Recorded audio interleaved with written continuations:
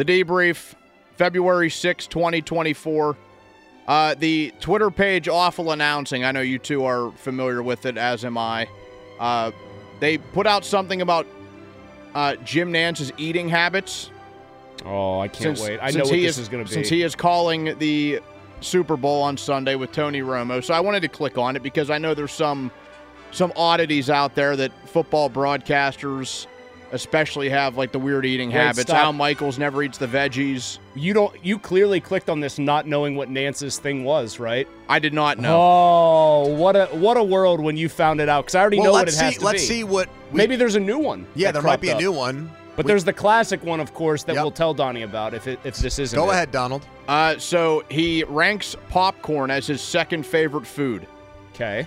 He says he has popcorn during almost every broadcast, and he joked about it like, I'm eating a food that can very much get caught in my throat and put me in the blue tent while I'm calling a game. Oh my God, Jim is choking! He's got a kernel stuck in there. Very funny. Gene's doing the Heimlich on him right now.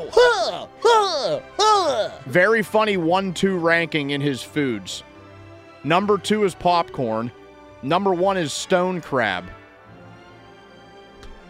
Just love going to my neighborhood popcorn and stone crab restaurant. So he already has a reservation for a stone crab dinner in Vegas Saturday night before the game. He also, go ahead. Pony will like this one, although it's not quite the same time of year, same timeline for you. He eats a hot dog at halftime of every broadcast he does. So he has about 22 per year, around 20 to 22 per year, at least during football season. And then that's it. He doesn't eat hot dogs any other time. He lives on Pebble Beach. Mm-hmm. You get a hot dog at the turn. Isn't that just... part of golf? Maybe he gets an egg salad sandwich or something.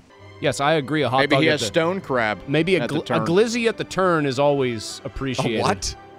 Oh, glizzy. Yeah, glizzies. That's another term for hot dogs. I thought, Donnie, you might have stumbled upon in this piece the most infamous piece of Jim Nantz food trivia, which is he loves, and I think this is disgusting, as a person who loves toast, this is the worst way you can screw it up.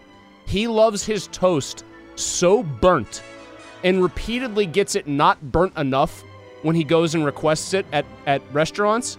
He carries around a picture of a piece of toast that might as well be just like a lump of charcoal in his pocket or in his wallet.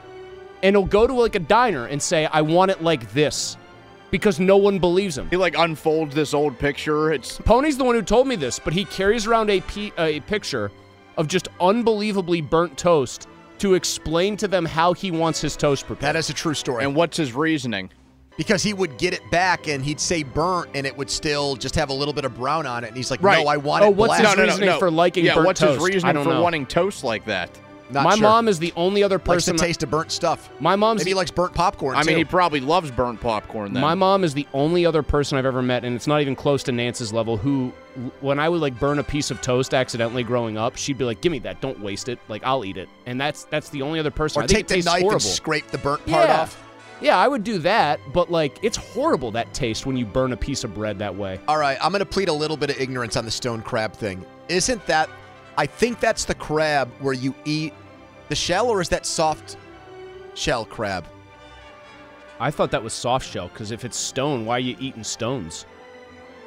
So stone crab are just those big crab claws that you get and you fork it out? I'm trying to... I don't know. Stone crab. I thought soft shell you'd eat the whole thing. Yeah, okay. So his number 1 food is stone crab. His number 2 is popcorn. Donnie's right. Those are 2 radically different things. What are your 2 favorite foods? Caviar and Utz cheese balls. Right. Pretzels and foie gras. I'm not putting popcorn in the food category. That's a snack category. Yep. I love myself some popcorn. Movie theater popcorn, very, very high level elite snack for me. I don't think of it okay, wings are my favorite food. Right after that, popcorn. Speaking of wings, this is the one thing about not being in the Super Bowl this week that I saw, and it made me a little sad that I'm with you guys. Other than that, I'm fine not being out in the craziness of Vegas. new thing at Radio Row this year. Wings for people working there. Fresh batch at 11. Another round of wings at 2. Nice. I love that. Very good. Very good. Free wings. Who do we think's taking the most advantage? Like Ross Tucker? Well, Palazzolo was the one who Baldy? tweeted about it. He's a very big man. Yeah, Steve's Big 6'10". Steve. Yeah. I think he was very sad you weren't out there this year. Yeah? He's like the Undertaker out there. He was asking, he was DMing me saying, hey, are you guys going to be out there? I said, no, I'm never going to be out there, and Pony isn't this year. I'm never going to be out there. He was very bummed. He was like, I loved going by your table with the extra headset and just doing the show live like that. How about, did you guys mention Baldy as a big wing eater? I just said Baldy, I think, would be my choice. Mm-hmm. Man, so who would be like the ultimate like 4-man table? Baldy. Cam Hayward's out there. Do we count him as a media guy or no? Yeah, now that he's got his own podcast, sure. Listen, I think this guy's really good.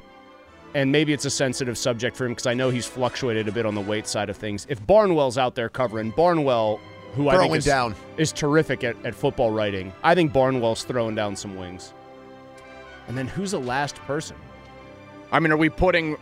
Like, I would put Ross Tucker up there. Probably. I do always appreciate the Ross Tucker spreads he puts on Twitter. Tuck spreads. Yeah. Do you feel like there's an obligation for the host city to put out the best halftime spread at the Super Bowl? Like, they've got to go all out. Just something, so there's got to be burnt ends for this one. What's San Francisco? Are they going to have some fancy version of Rice-A-Roni?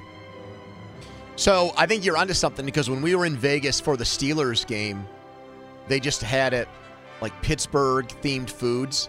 In the press box, my issue with that is I get that at home. So why are you trying to give me some cheap imitation? I think it's supposed to be welcoming. And in Vegas... If I go to Vegas, I want to give me just... Well, the case of Vegas, there is no, Vegas-known food. There's not something it's known for as its specialty. But it's world-class dining, so just give me something special, man. Give me the sushi, yeah. I think they've got to have, burnt ends. And then what's San Francisco's food? Is it literally Rice-A-Roni, where they'd have some gussied-up version of that? Like a fancy rice dish? Like a paella or something? Man, now I'm getting hungry. I don't really know about the cuisine in San Francisco. When we're talking cuisine, though, Kansas City burnt ends destroys almost everything out there. Yeah, that would be pretty high up for me.